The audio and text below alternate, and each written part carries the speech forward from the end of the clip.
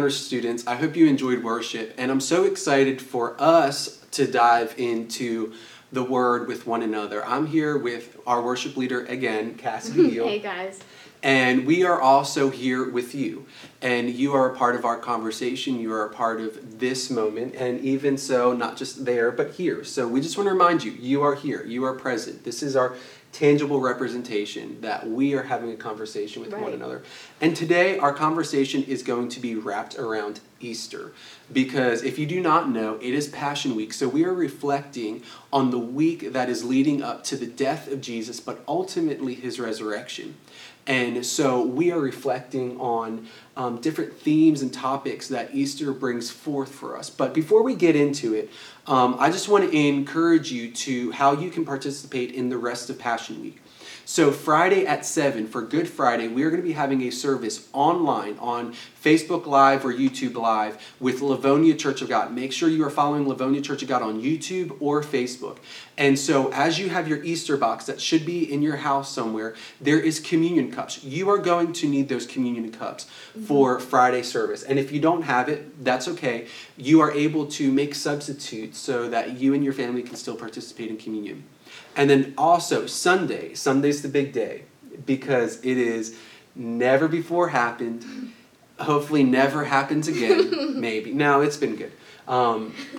But in the past 2,000 years, this has never happened where all the churches are having Easter online. And Livonia Church of God is one of them. So we want to make sure you do not miss it. So at 11 o'clock on Easter Sunday, we will be having our Easter service on Facebook Live and YouTube Live, again, under Livonia Church of God.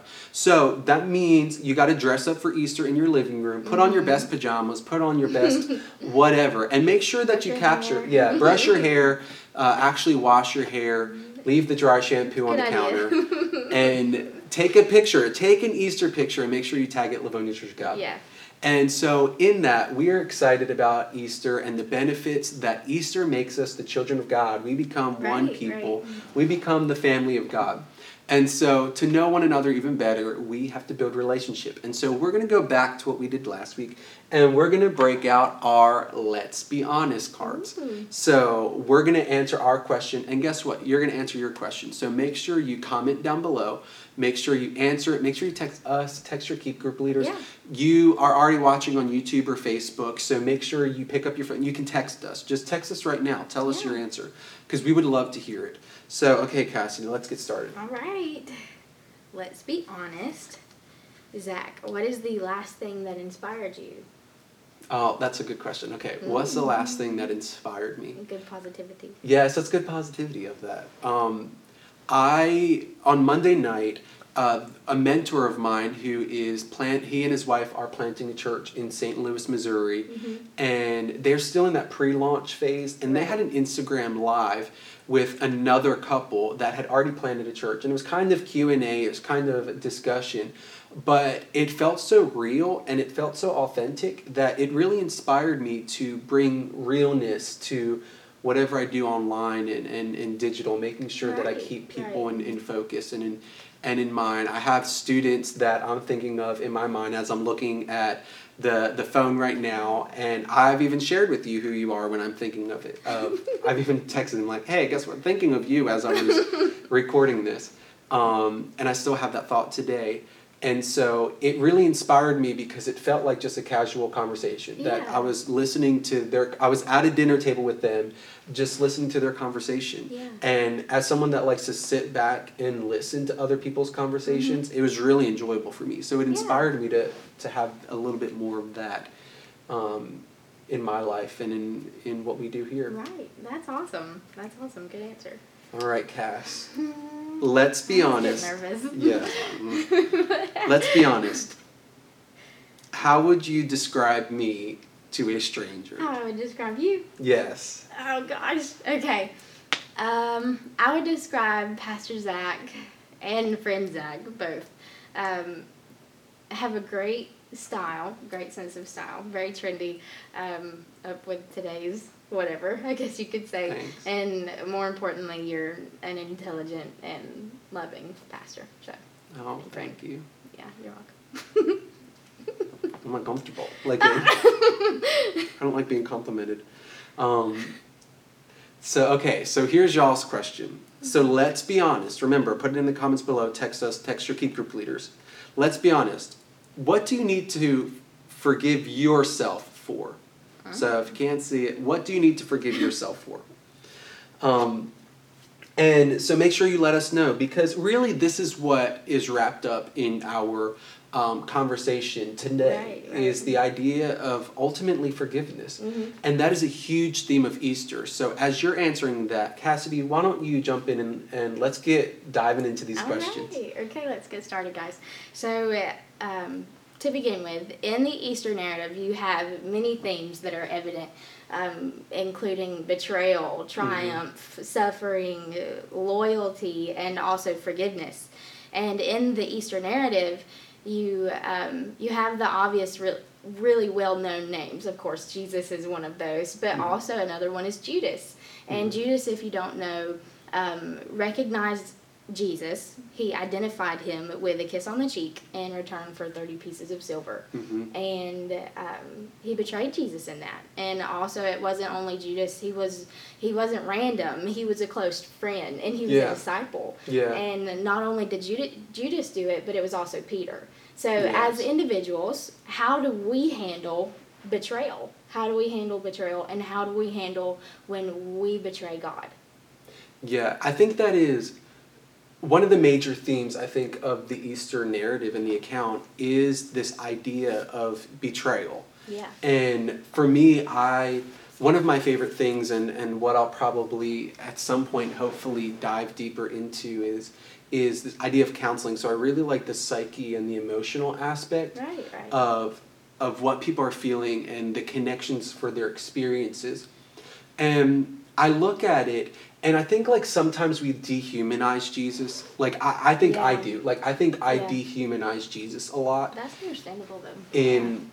Because he's God. Like, we obviously identify him as God. But I do think, like, when I read that narrative, and even as I've been reading the Passion text in the Bible this week, I find myself disconnecting Jesus from his emotions. Yeah.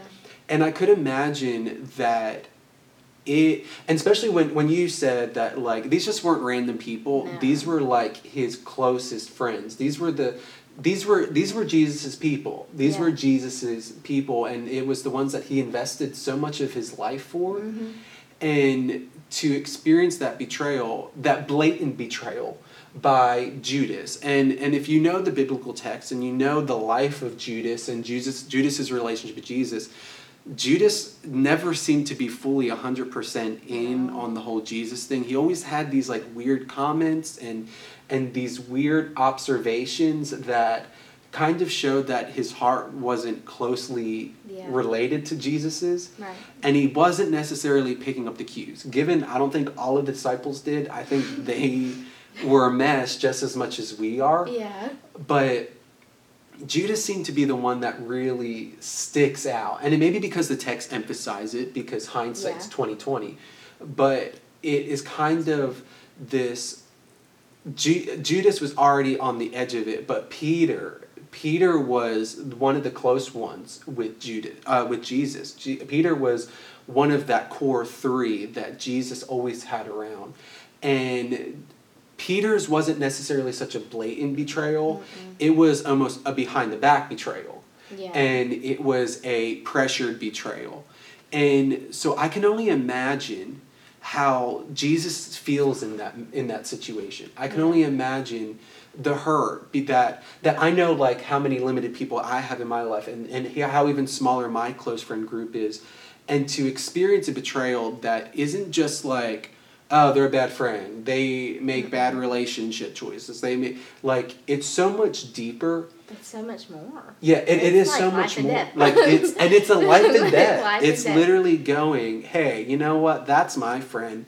Why don't you kill him? And you know what? Here's 30 pieces of silver. Here's like $20. Like, I can't imagine the deep wound of that. And Jesus approaches it so graciously. Like, so graciously, as Cassidy's probably picked up on my life. I can be someone that has a hard time, when I've really been hurt, have a hard time letting go of those hurts. Yeah. And letting go of those thoughts or those feelings, and seeing that person as that can be such a hindrance in my life and such a difficulty. Yeah. But what really spoke to me as we were talking about this beforehand, what really spoke to me is Jesus later on in really, we don't find out, like, the text I always go back to in Passion Week is Luke. I always love the book of Luke. But in John, we see that at the very end of John, in John chapter 21, Jesus and Peter kind of had this reconciliation. Mind you, Jesus has already died. Jesus has already rose again, and Jesus has already reappeared. And Jesus has kind of this reconciliation with Peter. Because could you imagine Peter's emotions? Like, can you imagine how Peter is feeling? Like, that was his best friend, and he's denying him. But what Jesus says to him is, when they had finished eating, Jesus said to Simon Peter, "Simon, son of John, do you love me more than these?" "Yes, Lord," Peter replies, "you know that I love you." And then Jesus says, "Feed my sheep." And again, Jesus says, "Simon, son of John, do you love me?" And Peter answers, "Yes, Lord, you know that I love you." And Jesus says, "Then feed my sheep." And then for the third time, he says, "Simon, son of John, do you love me?" And Peter was hurt because Jesus asked him a third time, "Do you love me?" And he said, "Lord, you know all things. You know that I love you." And Jesus says, "Feed my sheep. Very truly I tell you, when you were younger, you dressed yourself and weared what you wanted. But when you are old, you will stretch out your hand, and someone else will dress you and lead you to where you do not want to go." And Jesus later emphasizes that, "Follow me." And I'm struck by that because, as we know, Peter denied Jesus 3 times. Right. But in this moment, Jesus changes the narrative of, for every denial that Peter spoke, Jesus says, "Do you love me?" And Peter says, "Yes, I love you." And so how do we approach betrayal? It really comes down, how do we approach when we betray Jesus and when we betray God? Like, how do we deal with that? It simply comes back to returning back to love. Yeah. Of going, I know that I hurt you. I know that I violated you. I know that what I did was awful. But Jesus, I love you. And what Jesus says is, follow me. Feed my sheep. Be a part of communion. Like, I'm not throwing you out. And that's what I think I love about Jesus so much. Right. Is he doesn't throw us away.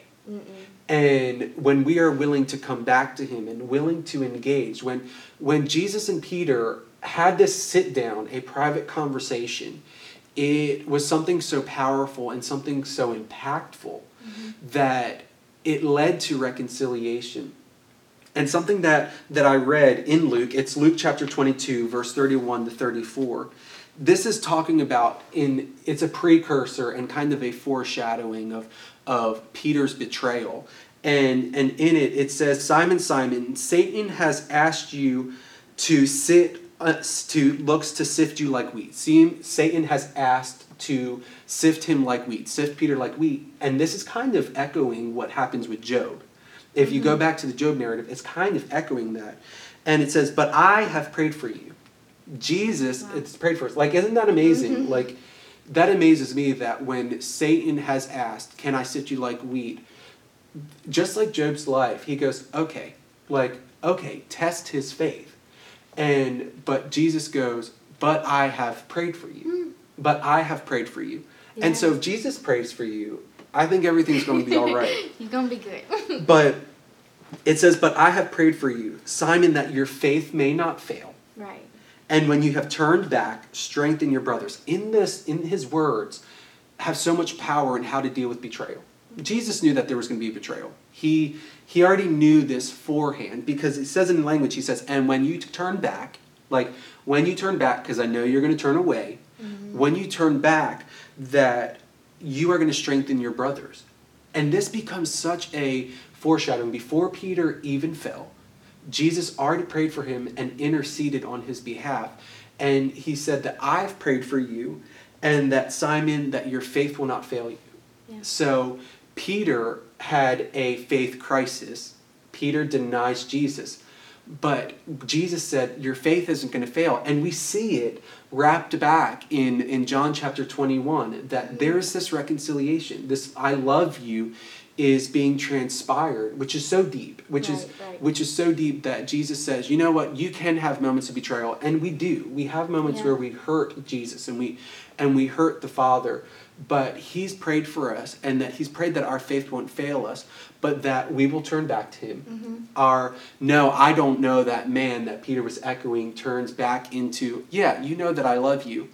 And guess what? He says that you will strengthen the brethren, that you would strengthen your brothers, which becomes Peter's mission in Acts, that Peter becomes the one that is like the forefront of the Christian church and the move of the Spirit of God in relation to God being on the move and the church being established. So even before he was going to fail, what became Peter's faltering in his faith really became the entryway for his mission. Yeah. And so Peter has this moment of denial, and I'm sure Peter felt that hurt because they were friends. They were close friends, and I know what it feels like when I've betrayed a friendship. That guilt. Like, yeah, it's that guilt, that shame, and for Jesus to come back, them to have that reconciliation, and I could imagine Peter's love for Jesus was a lot more than what it was before. Yeah. I would imagine that he loved him a whole lot more than what he did prior, because they had this moment of I failed and I'm reconciled and now we are getting to move on. Yeah. And now what was my faltering, the thing that tested my faith, the moment that the enemy tried to sift me out like weed, became the thing that propelled me into my mission. And so I think there's always a bright side, and Jesus is the one that gives us the bright side of us betraying God. He always works something out for our good. He always works that situation for our benefit. Yeah, I completely agree. And I really loved your point about how Jesus handled the whole thing so graciously. You know, as flesh, it's hard for us to understand, because if somebody betrayed me, like you were saying, personally, it's hard to just recover from that, because you want to have that in your brain, you want to have that in your heart, and whenever you see that person, it's like, oh, well, you did this. But Jesus did not. He stepped back and he was very gracious. And that leads us to our next point, is Jesus did not only experience persecution from his friends, but he was also beaten and he was mocked. Yeah. And eventually, he even went to be before Pilate. And Pilate put him before a crowd with a guy named Barabbas, who was a murderer, and let the crowd choose who will go free.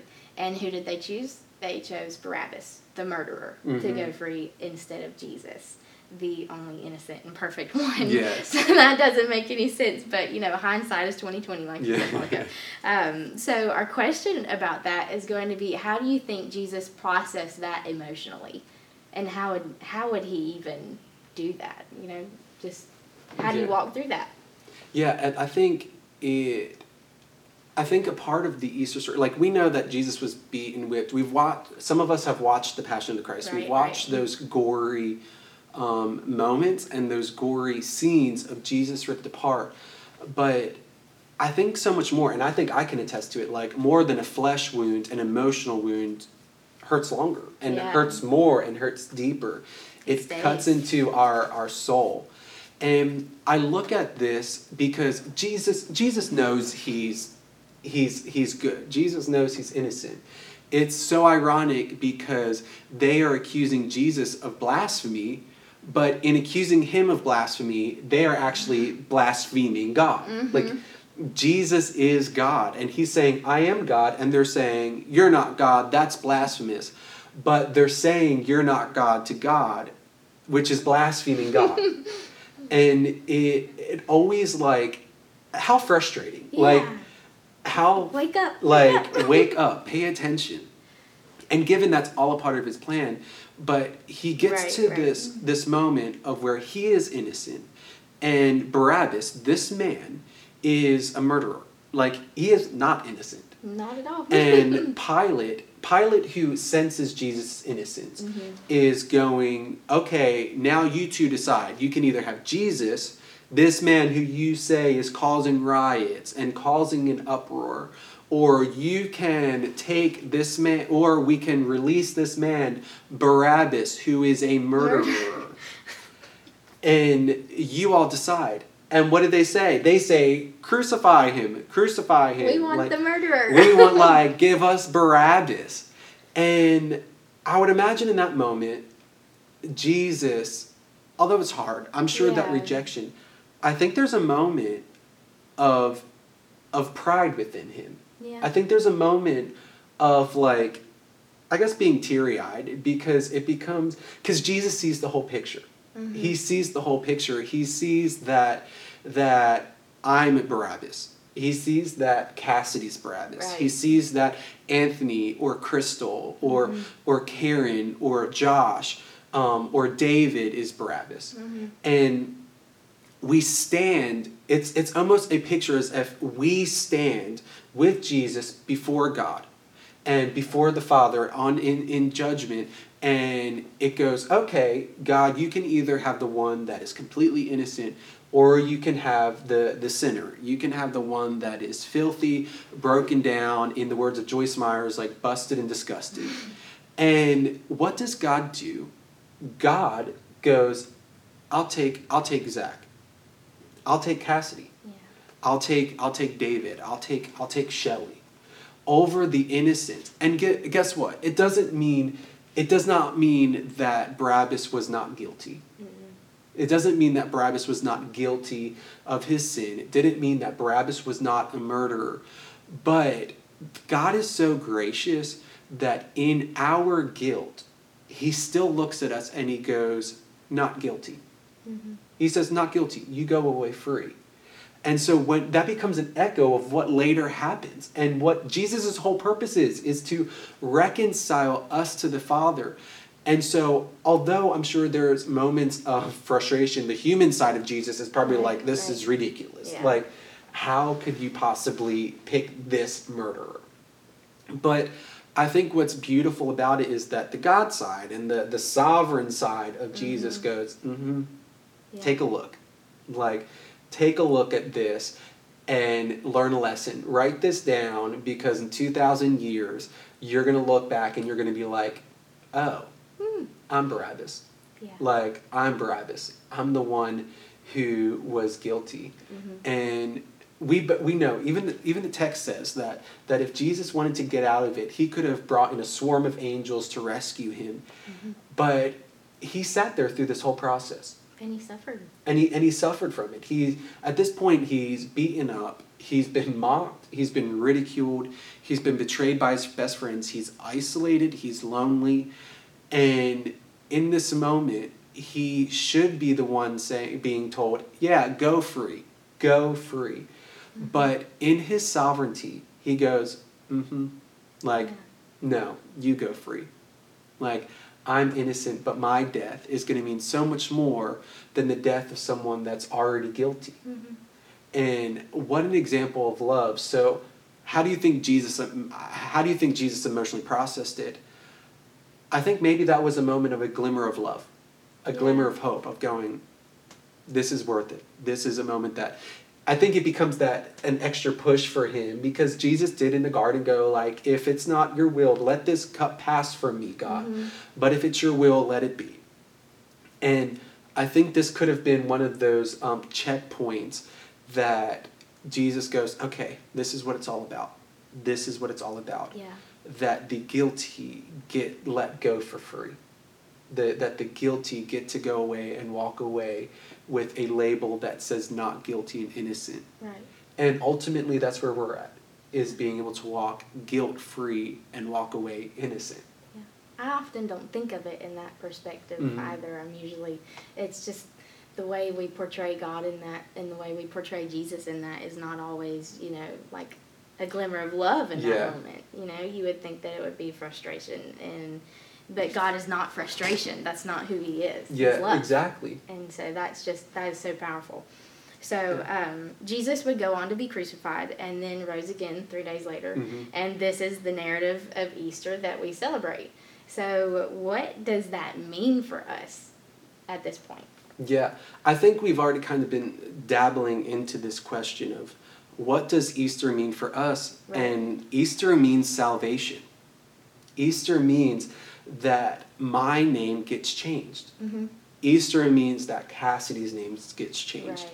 It means that Candace's name gets changed and Austin's name gets changed. It means that we are no longer called Adam, as in Adam, like the sinful man Adam, but we get to be called the righteousness of God. Right. That Jesus lived a perfect, sinless life, a perfect example of a life that is not offensive towards God, and that he was wrongfully accused, wrongfully murdered, hanged on a tree, and put in a tomb. And 3 days later, he rose again with the keys to death, hell, and the grave. That we may be the children of God. Mm-hmm. And this always brings me back to this question and who we are and who we become. And the meaning of Easter always brings me back to Romans 8:14-17. So maybe you're there, maybe you're not there. Or you may want to write it down and put it to the side. But Romans 8:14-17 says, "For those who are led by the Spirit of God are children of God." Those that, given this is post-Jesus, now we're getting into Paul's writing, mm-hmm. that those who are led by the Spirit of God, those that have accepted Jesus Christ as their Savior, those that have come into a covenant relationship with Jesus, are the children of God. The Spirit you receive does not make you slaves. We are no longer slaves to sin, so that you will live in fear again. It says we're not going to live in fear again. Rather, the Spirit you received brought about your adoption to sonships and daughterships. Mm-hmm. Is that the Spirit of God that was put inside of us because of the sacrifice of Jesus, because of the cleansing power, because he died for my sins, that I may be made right before God, that I have been given the ability to be adopted as a child of God. And by him, we cry, by the Spirit of God, we cry, Abba, Father. We no longer have to look at Jehovah, the God of the Old Testament and God of the New Testament, and go, that's God, and tremble in fear. But I get to go and say, that's Daddy. Like, that Abba is translation for Daddy, an intimate connection with your Father. So that now we don't get to look in fear of judgment, fear of the wrath of God. But we get to look at the God that is those things, The wrath of God is real. The judgment of God is real.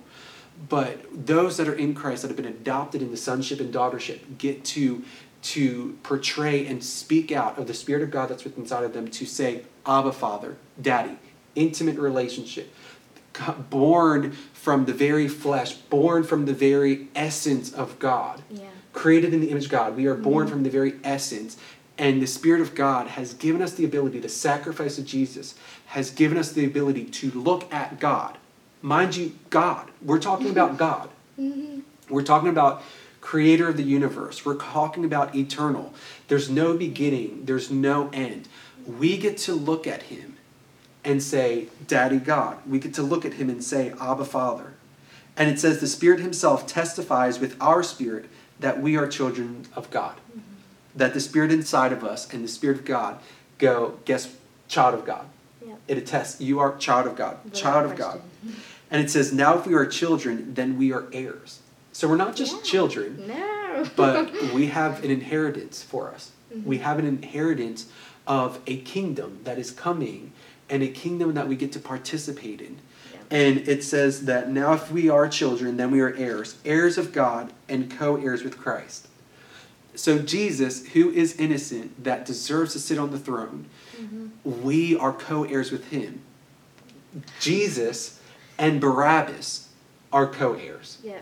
The innocent and the guilty are co-heirs. That we get to share in the inheritance of all of creation and the kingdom of God and the favor of God and the smile of God. Mm-hmm. We get to be co-heirs with one another. If indeed we share in his suffering in order that we may also share in his glory. So what does it mean? What does Easter mean? It means that we are children of God in salvation, adopted, grafted into the family of God, that we get to call God Dad, and that we, as his children, he has given us an heir. and we are heirs in an inheritance. And guess what? We share it with Jesus. And so this life that we're living, it just doesn't stop there, that we go on. And just like Peter did, Jesus kept saying, feed my sheep, follow me. We are doing that same thing. And it says, if we go through the suffering, the present sufferings of this life, that we will also share in his glory. So that we will get to share, if we make it to the end, in relationship with Jesus, in relationship with the Father, empowered by the Holy Spirit. Right. At the very end of this, we get to share in glory with God. And that's the beauty of Easter. That is the absolute beauty of Easter, is that we are no longer Barabbas. We are no longer identified and categorized by our Judas and Peter actions, but we are identified and categorized by the redemption of Jesus. And so for you at home, I want you to kind of take a moment and go, am I in relationship with Jesus? Am I in this relationship with Jesus? Because it sounds too good to be true. A lot of people take, oh, that's too good to be true, so it can't be real. But sometimes love is love, and love is real. Love is big, and love is bold. And even when it doesn't feel real, just because it doesn't seem real and seem logical, doesn't mean it isn't. And so if you at home have this experience and go, you know what? I don't know if I have a relationship with Jesus. I want to take a moment, and I want us to pray. And so as we pray, I want to pray for you, and for you to recite a prayer with us, to make this decision to come into a relationship with Jesus. And so if you will, and if you are willing to and you want to, and this is the moment you go, you know, I want to be a child of God. I want my sin and my past washed away. I want to be a child of God. I want you to repeat this prayer after me. So, dear Jesus, we just thank you for your presence. We thank you that you lived a perfect and sinless life, that I may be able to live in the favor of God. And so, Jesus, I ask that you will forgive me of all of my sins, that you would forgive me for betraying you, that you would forgive me for not living up to your standards, that you would forgive me for being Barabbas. And I pray that you would change my name to Son of God, that you would change my name to Daughter of God, and that you would put your Holy Spirit inside of me so that I can live a life that is pleasing to you. Holy Spirit, forgive my sins. Holy Spirit, help me to live for you, and help me to make you known. Thank you for saving me. Thank you for being an heir, for making me be an heir. Thank you for calling me your child. In Jesus' name we pray. Amen. Thank you for joining us in that prayer. And if you've prayed that prayer for the first time or have dedicated your life, please let us know. Leave it in the comments. Send us a message. Do what you have to do to let us know. Because we want to walk this journey with you. Right. And so that is what Easter's all about. Coming into a relationship with Jesus. Coming into a salvific relationship with Jesus, where we go, it's Jesus, one true God. One true God, that there is no other God other than Jesus. It's him. And it's going that, looking at what Jesus did, his sacrifice, taking on our sinfulness that we may become children of God and co-heirs with Christ, that as we make it through this life, we have a glory that is waiting for us. And so I hope you take time to reflect on that this Easter. That this Passion Week, you recognize the gift of salvation. The gift of being grafted and called a child of God. And so as we close this out and we about to go back into worship, I just want to remind you to join us on Good Friday and join us on Easter Sunday at 7 o'clock on Friday and 11 o'clock on Sunday, so that we can celebrate the resurrection of Jesus together. Hope you have a good night. Enjoy worship.